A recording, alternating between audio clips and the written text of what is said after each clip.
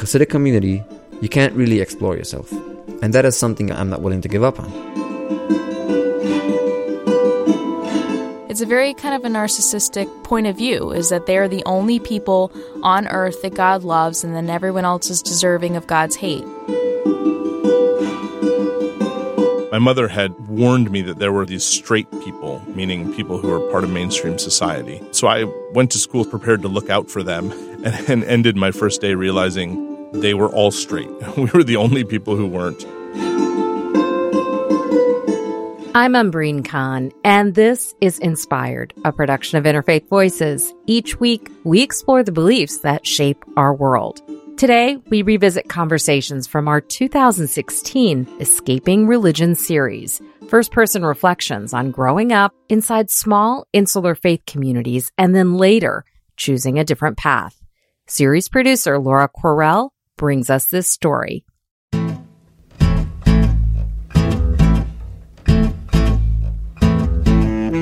I spoke last time to my parents, like the day after I got divorced. To them, it's like someone who is throwing away eternity over materialistic things that only exist in this world. He's not worth nothing. To them, I'm worthless. We begin with Loser Torski. Yes, it's loser. That's spelled Luzer. It's one of the less popular names in the Bible. When Loser was 22 and already a married father of two, he decided to leave the only world he had ever known, a large Hasidic Jewish group in Brooklyn. He told his story to Josh Gleason in 2011, when he was just beginning his new life in the secular world, completely on his own.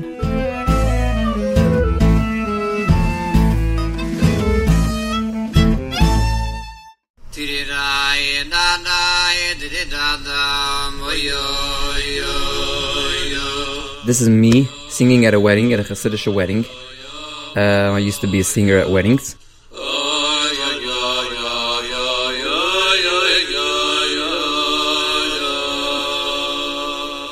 I miss it very much. I wish I could keep doing it, but you can't not be religious and sing at Hasidic weddings, you know? It just doesn't go together.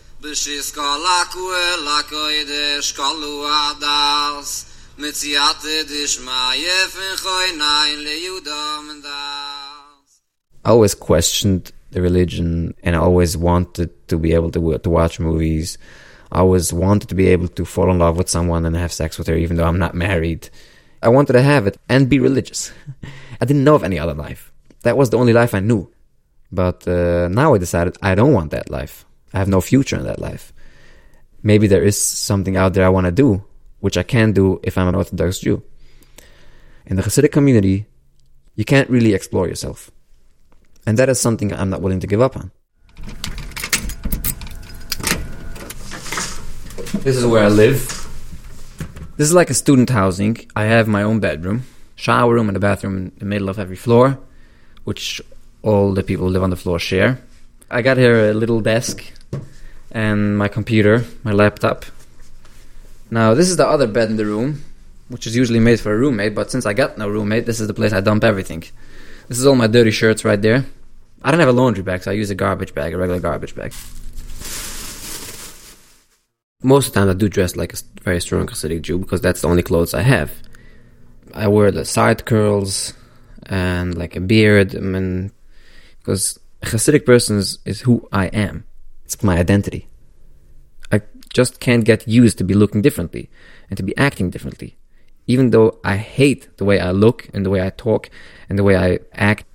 You know, when someone asks me, how are you? I still say, Baruch Hashem, thank God. I'm not even sure there is a God. Well, thank God. You know, it's like, here's the thing. Even though the Lutwersky that has lived for the past 23 years is a Hasidic guy, that's not who I am. I don't feel that's me.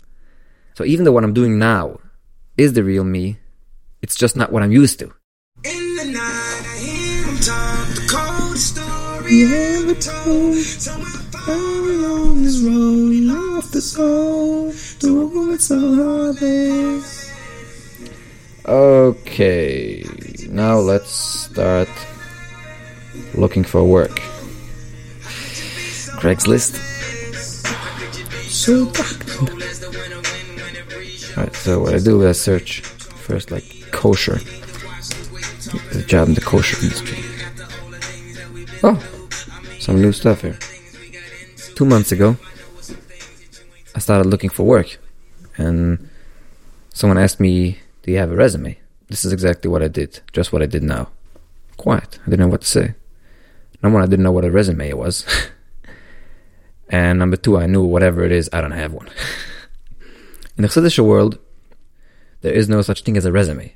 Everything is handed over to you. So for me to move to Manhattan and start looking for a job, and I got to write in my resume which high school I went to. I never went to high school.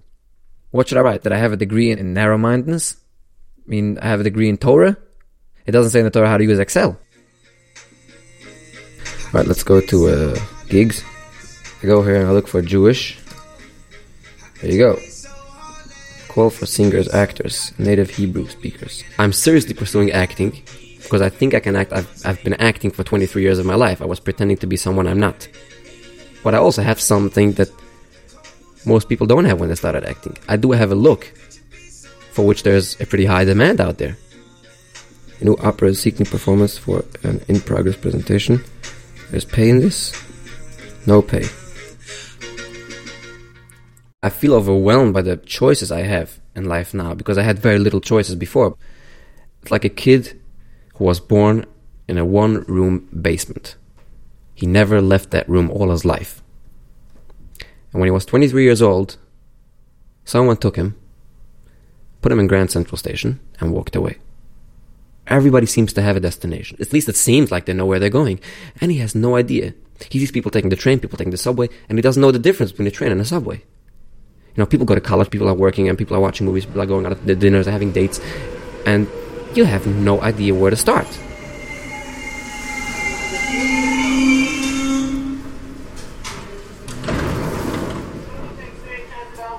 Sometimes I feel when I'm in the subway that I want to stop every single person and have a conversation with them. I want to go over to them. Hey, I say, hi, I'm Loser. Who are you? Oh, Joe, what do you do? I work on Wall Street. What is it like? Where did you go to college? Where did you grow up? I want to know all walks of life. Because I might like one of them.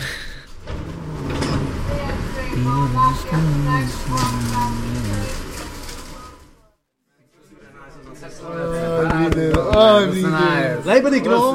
Lebedik! I mostly hang out with people who are ex-Hasidic, which is another thing which keeps me from fully getting into the other life, because that keeps me connected, kind of. It's a good thing because you need a support group, you need friends and everything. Me, you never know. Do you really know God? You don't know God.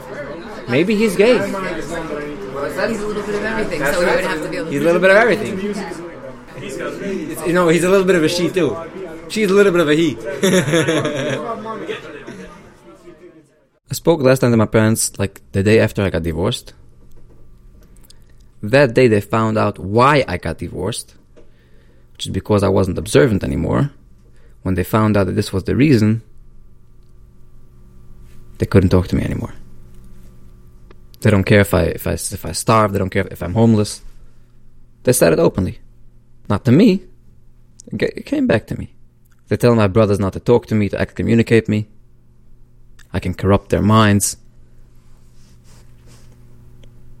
To them, it's like someone who is throwing away eternity over materialistic things that only exist in this world, but he isn't worth it. He's not worth nothing. To them, I'm worthless.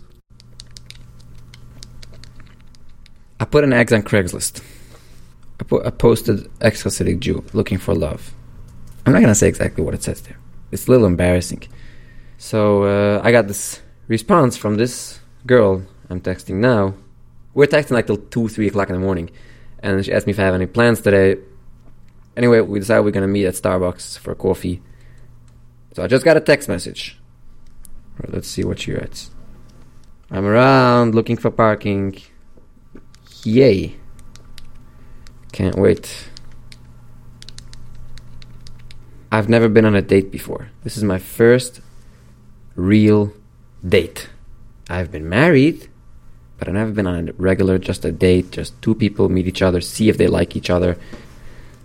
This is my first date. I'm going to be on a date. I don't know what. I think this shirt got some kind of a smell. I don't know. Just this is brand. It's a fresh shirt. Just took it off the cleanest. Maybe the cleanest put some smell in it. It's a good exercise for me to practice being around girls. I used to shiver when I had to approach a girl or shake a girl's hand. I was shivering because we grow up separated, men and women. We go to separate schools. I didn't know any girls besides my sisters, and you're not supposed to touch any other woman besides your wife. You don't really talk in a friendly way to other women besides your wife or your immediate family. I had this thing that if I touch a woman, God is going to strike me dead. I got a text message. Oh, wait, got a response. We got a response. Sweet. She says sweet. She likes me. Alright. I'm going on a date. Alright, now I'm nervous.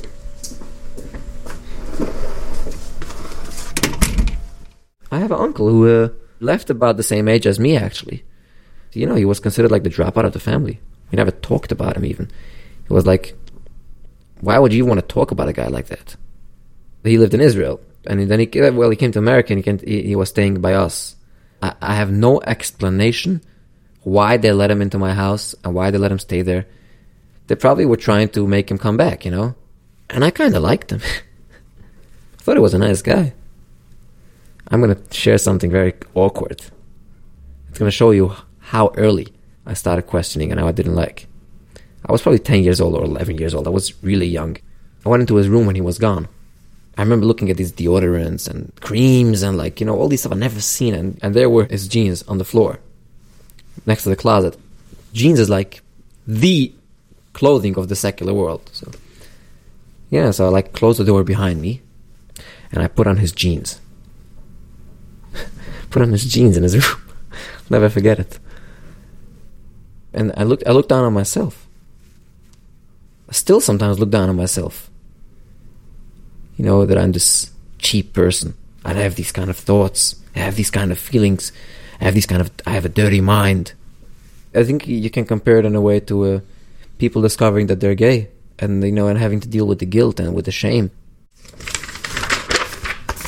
Question number 1. Which one of the following sentences includes a possessive pronoun? A. She stood up for people. Today I'm taking a test for high school.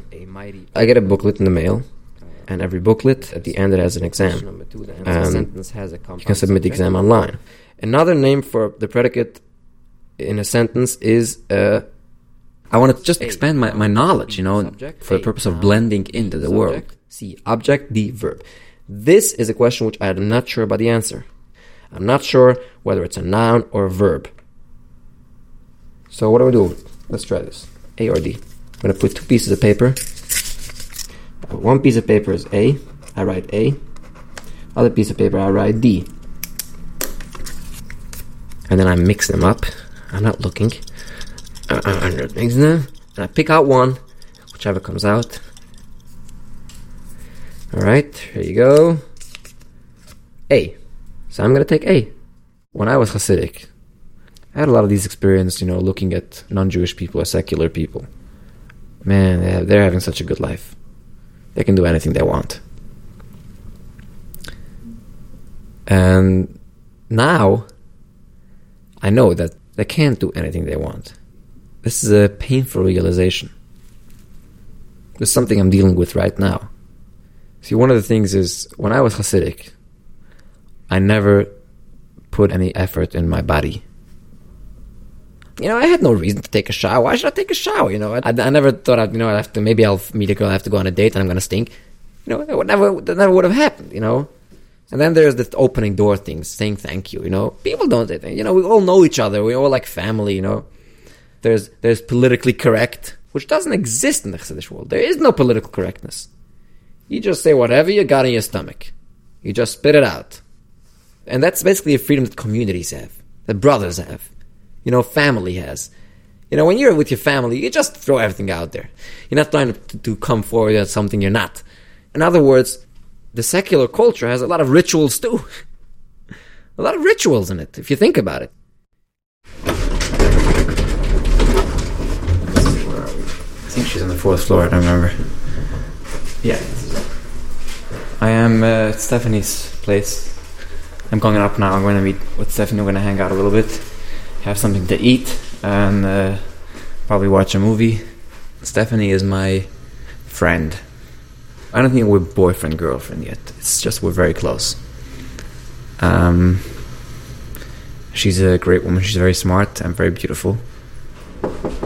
She doesn't like when I wear polos, so I don't know if she's going to like if I wear a t-shirt and sweatpants. How's it going? Good. How do I look with sweatpants and a t-shirt? Sloppy. Sloppy? I mean, But it's better than a polo, right? Yes. Right. Much better than a polo. Gotta get more t-shirts. We met through the internet. Did you go to like athletic And, we went out a couple of times, and it evolved, it became stronger and stronger, the bond. And this is the way it's now. It's pretty strong. Here's another pair of clothes. So I took it. Stronger than I wanted it to be. And watch how I do this. Maybe I won't. But you will. How do you know? Because you're going to help me or you don't get to eat any. Okay. So Sounds you're gonna cut down the bottom. The bottom is like the root part. We don't want to eat Alright. that. So, and then... She mentioned in her probably your first or second email that she was a radical feminist. And I didn't even know exactly what a radical is. I thought radical and terrorist is the same thing. But she seemed like someone who hates men, who thinks men are rapists, men are bad people, and I didn't like that. I mean, I'm not like that. I'm not a rapist. Because I What, think... being treated with men's privileges being treated makes... as a man, I do think that is what makes you, like... Because what you're saying is basically... That's the one thing that bothers me about Stephanie. She's way over-involved. It's a religion. I can't live with religion. When people see him, they don't treat him the same as they treat me. I don't know, man. Male and female. Can I finish? Please let me finish my thought. Alright, I'm done with this. I'm done. Done with what? I don't know. I don't understand what you're saying. So it's like Okay. the whole thing is foreign to me. I mean, you've been busy with this subject for I don't know how many years, and like I'm so new to the subject, and you're trying to like punch it into my head. Why are you getting so mad at me? I don't know. I'm just whatever. I'm worked up. Forget it. My contract for the apartment is running out in like 3 weeks. I mean, I'm not gonna have where to live in a couple of weeks from now, and I'm running out of cash. Seems like I've been pretty good for a few months, and now I'm hitting a dead end because I don't have where to live. I don't know what I'm gonna do. This past life is haunting me. The past. Thinking God will punish you and how wrong you are. Maybe life is so difficult for you because you're not observant and you're not doing God's will. I mean, I got a family in there. Something that fucks me up a lot. Thinking about my family. It keeps awakening these feelings, Sometimes nostalgic feelings. There's family life and there's the get-togethers and there's the warmth. The only problem is all this warmth and this family values, all these things are just based on bullshit. I wish it wasn't, but it is. And I wish I could just let that all go, forget about it, but it just doesn't work that way.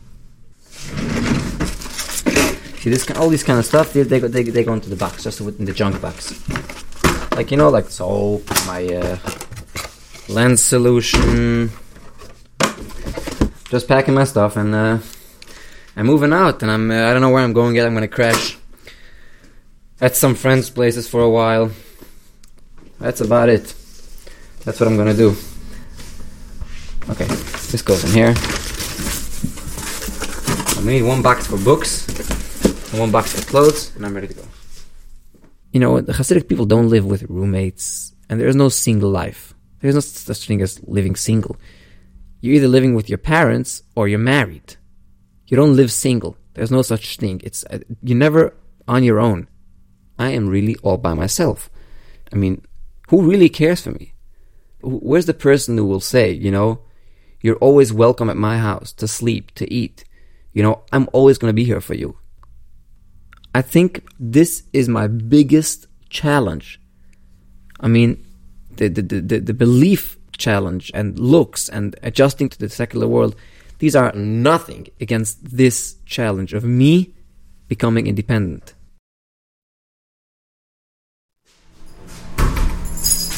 This is 4 stories up, And it's like, used to be a factory probably or something like that. And this is the place where I stay. So it's got like two parts, the loft. Like a wall in the middle. On one side he built like beds, like bunk beds. And on the other side there's like a big empty room. And I have a tent here. The guy who lives there, he told me I could come and stay here for a couple of months, maybe 6 months, 7 months, 8 months, until I get myself together and find a way to support myself and be able to pay rent. So this is my tent. I got a sleeping bag. He gave me like a little rug, like a very thick rug to put under the tent, so it's a little more cushioned. I sit in there. I use my computer. I watch movies in there. I mean, I use my tent a lot. That's where I live. It's very kind of cozy. It's like I like it. I pulled the plug on my life, on everything I knew. It's kind of the end of a chapter. A chapter from which I have a lot of good memories. I have more bad memories, but a lot of good memories. And this new chapter has a lot of sad memories in it. But everything I've been through since I left, all these misery I'm going through now, all these hardships, they seem kind of purposeful. It's like I'm going through all this to get somewhere. It's suffering I chose. It's something that I want. Choice makes all the difference. That's it.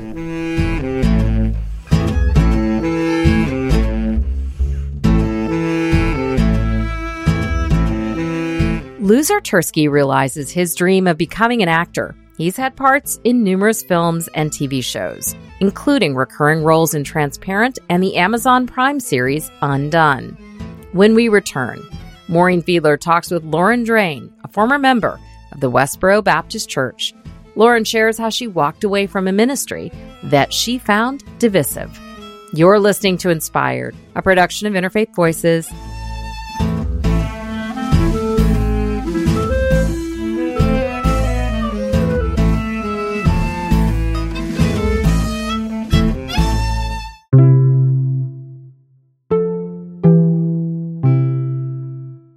Hi, friends. I hope you're enjoying the show so far. I just want to say thank you. Thank you for listening. Thank you for being part of our community. I don't know if you know this, but we are on the air all the way from Richmond, Virginia to Ketchikan, Alaska, and in so many places in between. We're a national show, and we are a small and mighty team committed to bringing you stories and sounds from around the world that convey not only the diversity and the pluralism of our country, but the beliefs that are shaping our world, our politics, our culture, and the ideas that sustain us and inspire us to think about where we are going.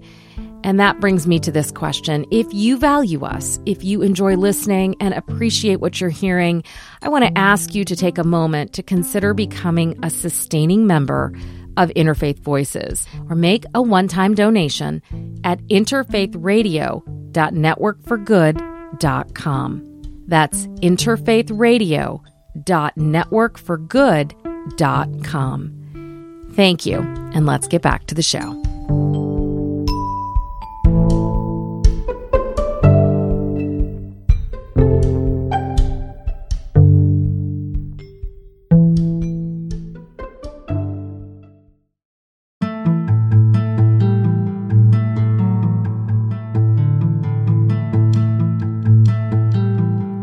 I was sent to a child's funeral picket, and I just remember thinking, I hope no one comes up to me. I hope not a single person sees my sign, and I prayed that day that I could just hide and not be there. That's Lauren Drain. She's talking about her experience as a former member of the Westboro Baptist Church in Topeka, Kansas. I'm Umbreen Khan, and this is Inspired, a production of Interfaith Voices. This week, we're revisiting conversations from our 2016 Escaping Religion series. We continue now with Maureen Fiedler, who spoke with Lauren about the church and why she left. The Westboro Baptist Church calls itself a unique picketing ministry, and that's certainly one way to think about it. The members are quite purposely outrageous in opposing homosexuality. They arrive at the funerals of soldiers and even children, holding signs with insulting messages like God hates fags and pray for more dead soldiers. It makes you wonder, what kind of person could picket a funeral like that? And who are these people? We are about to meet one of them, Lauren Drain. For 7 years, she held those hateful signs and attended services at the Kansas-based church. She has now left and written a book about her experience. It's called Banished. Lauren Drain, thanks so much for being willing to share your story with us today. Thank you. Thank you for having me.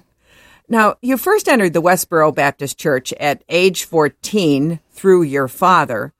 Why do you think he wanted you and indeed your whole family to be part of that church? It definitely involves more than one aspect. My father's always been very controlling. He's always had a very type A personality. I think my dad was searching for something to be a part of, and he was also intrigued by a position where he could be right in some type of what he saw to be a powerful group. Basically, when we joined the church back in 2001, despite their, kind of hateful, judgmental message, they hadn't progressed to the extreme nature that they have now. They were not yet picketing funerals. They were not yet picketing military or children or tragedies like they've progressed to now. So I think we didn't know exactly what we were getting ourselves involved with. I don't think we would have been able to be as likely manipulated into it had we known that it was going to be getting more extreme. And of course, the Westboro Baptist Church is very small. I believe there are less than 50 members, and it's headed by a man named Fred Phelps, who's the pastor. It sounds like he preaches like a angry, vengeful God. Would that be right? Definitely, yes. He focuses on the anger and hatred more than anything. He preaches that the members of his church are the only members going to heaven, the only members loved by God, and like they are an elite group of people. They're very judgmental, and they've basically decided if anyone doesn't stand up like they do against what they think are the big sins of the day, then they think that everyone's complacent or enabling those sins and going to hell.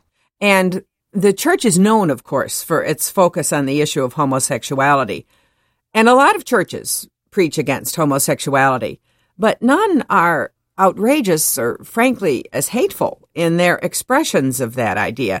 So what is the idea behind a horrible sign like God hates fags? For them, they want to make everything really bold and very, stunning. They're out for shock value. They're out to get, media attention. They think they have this message of doom and of condemnation for the whole world, and it's a very kind of a narcissistic point of view, is that they're the only people on earth that God loves, and then everyone else is deserving of God's hate. They think it's their job to go around and warn people of sins and to judge people for those sins. Is there a certain amount of what you might call media savvy behind that? In other words, if you're totally outrageous, people are going to pay more attention to you. Absolutely. Absolutely. Over the years, they've gotten more and more extreme, and that's how they maintain their attention. Like you said, they are a small group of people. They were about 70 when I was there. They're probably down to 50 or 40 now, and they're still getting media all the time.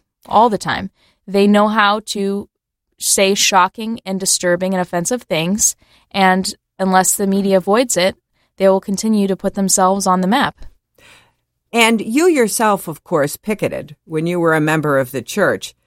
And in the book, you say that church members get almost a chemical high from that. Is that what it was like for you? What was it like to picket? Yes, I would say when I first joined, I was very unsure about everything. I was unsure about the world. I was unsure about what I believed. I was being inundated with this doctrine. And then right away, just pushed into all these protests. So I kind of just had to acclimate and discover for myself what it was. And I wanted to believe that these people were true. I wanted to believe that they had good intentions and that we simply were misunderstood. But the more hatred I saw from people, the more it kept me believing the brainwashing, because we were told that we will be hated by men for God's namesake. And we kept being hated, and people would say mean things or throw things at us. And it kept me thinking, well, I must be doing the right thing because people are hating me. So I'd have to say, to answer your question, there was, in the very beginning, I would see this high that the other members would get on their protests and their pickets. And I thought, well, is this a spiritual high? And I always hoped that it was. It wasn't until I started questioning things and eventually left, I wondered, maybe it was a much different spirit that they had about them that gave them that possessive kind of nature to mock and tease people. There's an idea in Christianity, and you alluded to this a minute ago, indeed it's in many religions, that being faithful to a message is hard. You're not supposed to be in lockstep with the rest of secular society. Was that a message you heard at that church? Yes, the main message was that friendship with the world is at enmity with God, which means all these people in the world, you don't want to be loved by them, because if you are, then that's a bad sign that you're not godly. So that also kept me there as well. And I know that a lot of the other children, being obedient to their parents and learning these scriptures and being told that's what they mean, that keeps them there also. Now, there came a breaking point for you when you thought, I just can't take this anymore. Can you talk about that? Absolutely. There's a couple points in my life that hit me while at the church. Inside, watching the members being treated certain ways was definitely very kind of devastating. Treated how? Well, I would see members get kicked out and separated from their families. I would see some people's sin get excused and other people's sin was fully punished. I would ask questions about verses to my parents. I would ask questions about verses to the pastor and to the other members because I thought it was necessary to learn and to grow. And I thought we didn't have it all right. I didn't think we had it right by praying for people to die or for thanking God for people dying. So you almost suppress your own curiosity. You suppress your own instinct because you know that you're going to get punished for it or humiliated for it. And eventually, they threaten to kick you out of the house or out of the church or out of your family. And that's pretty scary. And you were dismissed by the church just before your 22nd birthday for being what they called a whore. Where did that come from? Good question. They kicked me out without me knowing and then said that it was because I was a whore. And I think the real reason they kicked me out is because I started asking questions. So they made an example out of me. Now, your family, of course, is still in the church. How do they view you now? Do you ever have contact with them? I have not been able to contact my family in 6 years. So wow. I don't know. I know what they've said on national television. I've seen some things my father has said about me, and they say I'm no longer their daughter. They don't miss me. They don't love me. That, I'm going to hell, and that a lot of other mean things.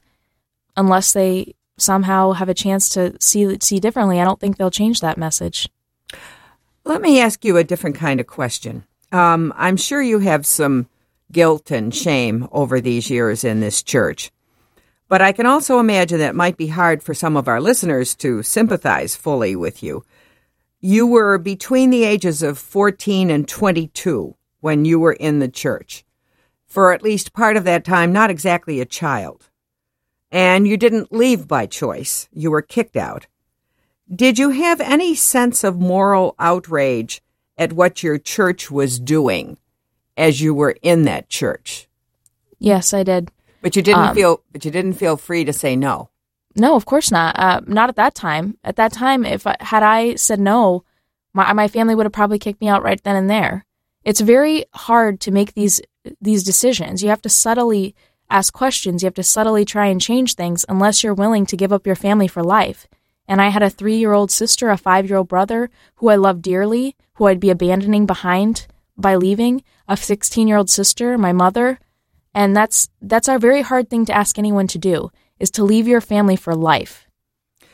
And since you've left, have you ever been afraid that God might punish you for picketing the funerals of children or carrying those hateful signs? No, I don't. No? If anything, I have a much better relationship with God than ever had before. I've asked for forgiveness multiple times, and I still do. For anyone that asks me, if I was sorry, I continue to say I was sorry. I feel God's forgiven me. I don't do those things anymore. I've made an outspoken apology, and I've tried to convince others to leave. So I think I'm doing the best I can to make up for lost time, but I think each person has different things they're going to have to deal with in terms of what God may judge you for.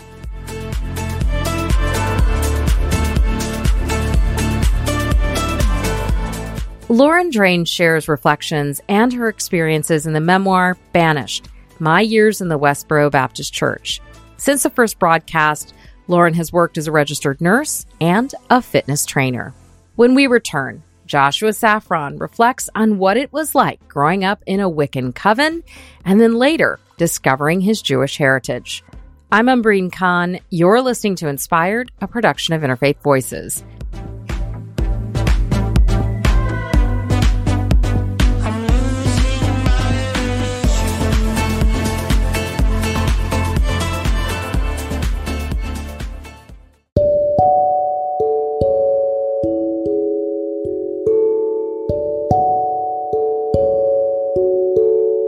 Well, a lot of times when you say I was born into a coven of witches, it's like you tell them that you're from another planet or something. Sometimes people think I'm joking because it's just so impossible that that could be true. I'm Umbreen Khan, and this is Inspired, a production of Interfaith Voices. We're revisiting conversations from our 2016 Escaping Religion series. First-person reflections, growing up inside small, insular communities, and then later, choosing a different path. Maureen Fiedler picks it up from here. Joshua Safran was born in a San Francisco commune in 1975 in a coven of witches. His mother described herself as a Wiccan, a radical, a freak. She worshipped a pantheon of goddesses, spirits, and energies, and was determined to keep her son out of the mainstream and off the grid. So he spent his early childhood as a kind of nomad, hitchhiking for thousands of miles, living in buses, vans, and even an ice cream truck. Then one day he discovered he was Jewish, and after years of wandering, he finally felt he had found a home. Safran recounts his very unusual childhood in a new book, Free Spirit, Growing Up on the Road and Off the Grid. And he joins me today from California. Welcome back to Interfaith Voices, Joshua. Maureen, thank you for having me back. We're going to jump right in with this unusual detail. As a child, you wanted to grow up to become a woman? Tell us about that. Well, you have to understand that when you're a little kid, of course, you know only what's around you, and you think what's going on around you is normal. So, yeah, I was brought up in the early years by a coven of witches, and there weren't any male faces around me, and I was taught to believe that birthing a child was sort of the highest and best thing that a human being could do, and I wanted to do that too. And as you can imagine, when I was about 4, this realization that I won't be able to birth a child was devastating for me. And then I had this bright thought, well, maybe even though I'm a boy, I can grow up to be a woman, and then I can have a baby. So this was not some kind of a movement that a transgender person would have. No, and in fact, the witches that surrounded my mother actually began to turn their backs on her when, it became apparent that they had a small warlock in their midst, and they weren't ready to have a boy, but more than that, they weren't ready to really have a child. I was the first child born into the coven, and they weren't ready to stop changing the world and start changing diapers. I see.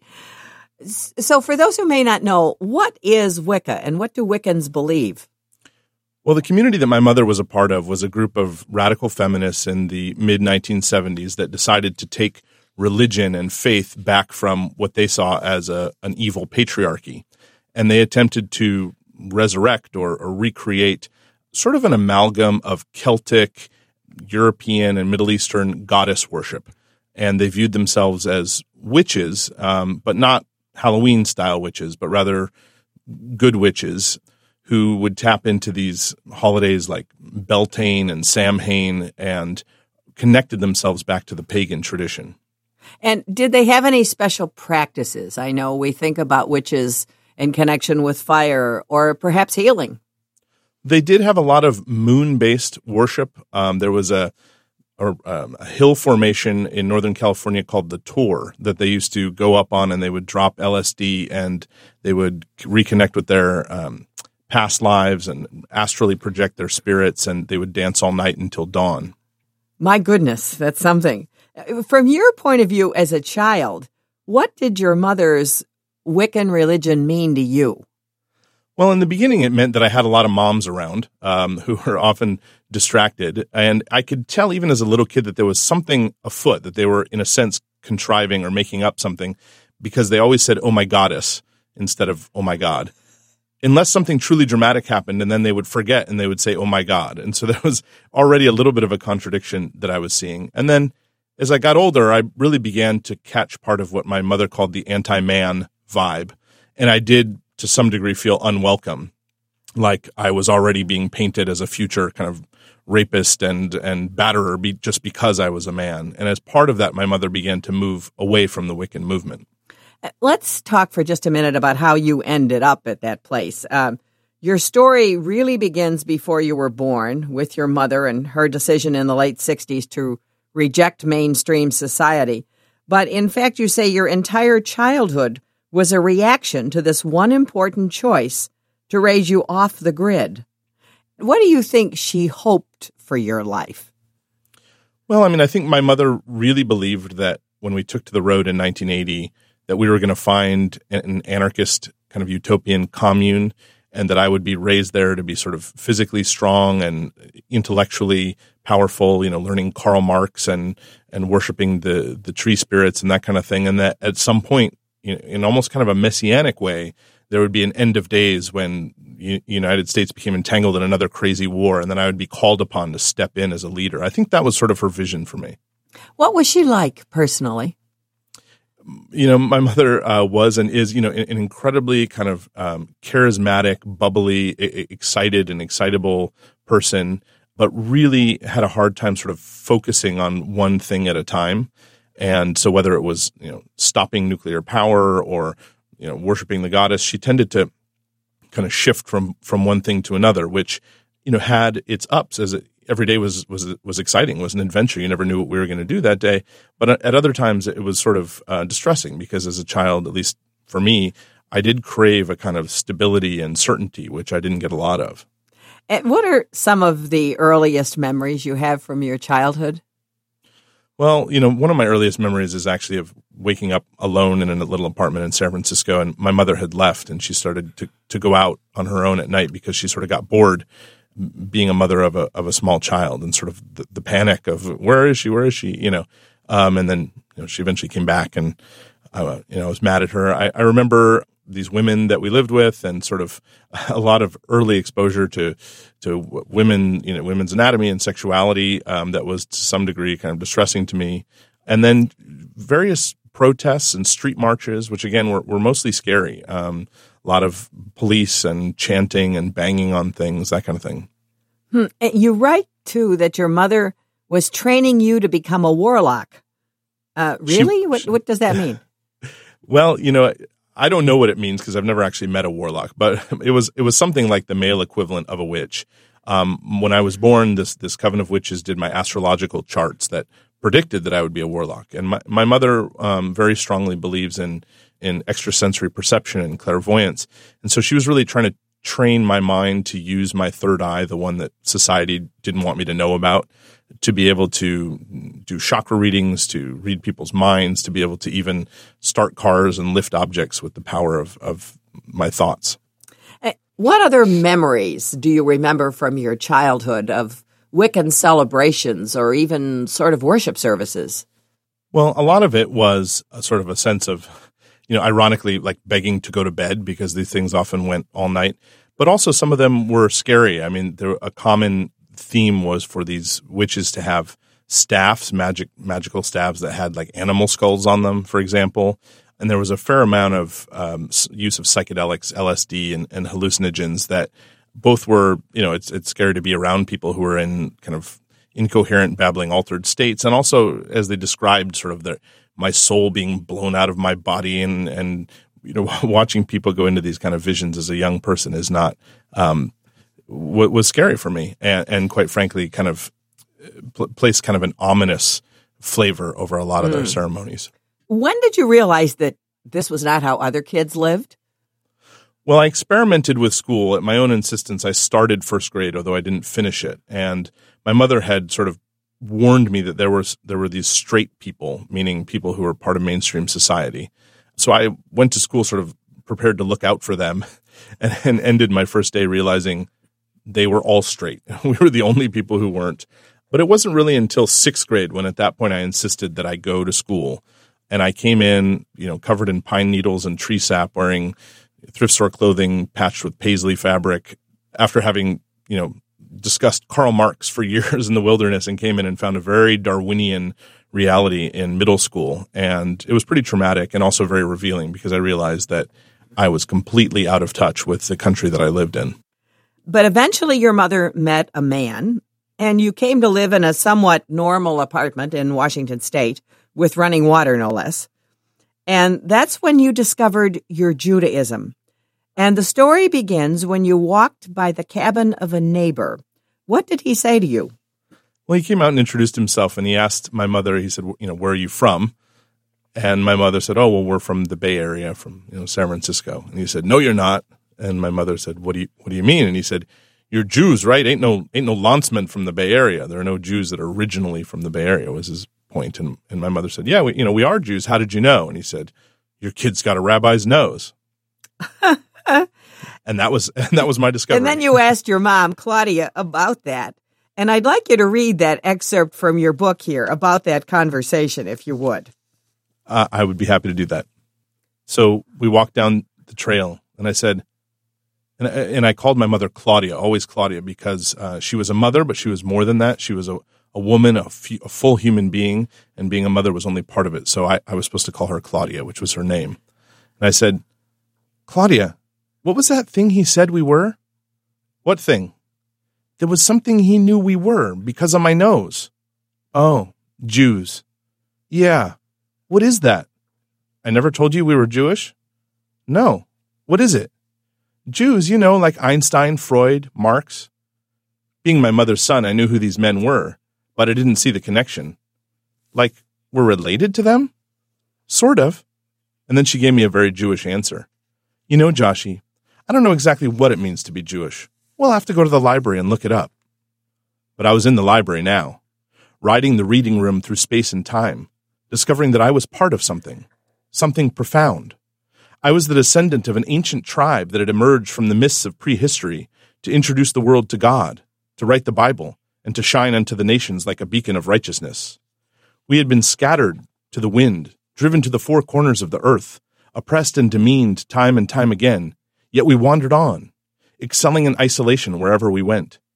We didn't need to be normal like everyone else. We were Jews. When the library closed, I walked through the darkness as an only child no more. Now I knew I descended from the seed of Jacob, and somewhere, out there, were a million of my nameless brethren, clinging to diasporic rocks just like me, but thriving nonetheless. And so how did that moment make you feel connected to something greater? Well, it was amazing. I was always the kid who was different. I mean, we didn't celebrate Christmas or Thanksgiving or anything at all other than, some strange pagan holidays. And I didn't have a past. I didn't have any connection to anything. And all of a sudden, there was this word that described why we were different. Looking back as an adult, are you angry at your mom for the life she put you through? Did you ever feel you were deprived of a normal childhood? Well, I was angry at my mother for about a decade, most of my teenage years, both absolutely because of not only the deprivations that I had to suffer, but the fact that many of those deprivations were intentional. I mean, we could have lived in poverty with running water and electricity, but my mother elected not to. And to a greater degree, I had a really hard time forgiving my mother because of the man that she ended up marrying. She ended up marrying a violent alcoholic, and we suffered a lot at his hands. So it was, I felt betrayed by her, and to some degree, I felt like my entire childhood had been an experiment in, sort of naive searching for a ridiculous utopia. But I grew to forgive my mother in part because we kind of grew up together. When I went to college, she went to college. When I got a job, she got a job. And my mother at one point said, I'm amending the old phrase. So I turned on, tuned in, dropped out, and now I'm crawling back.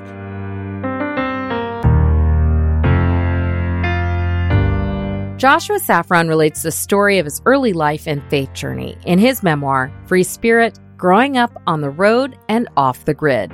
He's a partner in the Rudder Law Group and is a recognized advocate for survivors of domestic violence. Safran's work was profiled in the documentary Crime After Crime, and he's received multiple awards for his advocacy, including the Pursuit of Justice Award from the California Women's Law Center. The original Escaping Religion series producers included Laura Correll, Josh Gleason, and Maureen Fiedler. That's all for this week's show. If you missed any part, you can stream it online at interfaithradio.org. While you're there, you can also learn about us, read the show notes, sign up for our newsletter, and explore the archives. You can find our podcast on Apple Podcasts, Stitcher, or really the podcaster of your choice. Just search Interfaith Voices. A special thanks to our founder, Maureen Fiedler. This week's episode was produced by Kevin McCarthy. Inspired is a production of Interfaith Voices. We're a nonprofit, and we rely on the generous support of our listeners to bring you this show. I'm your host and executive producer, Umbreen Khan. Remember to stay safe, stay well, and stay connected. I'll see you next week.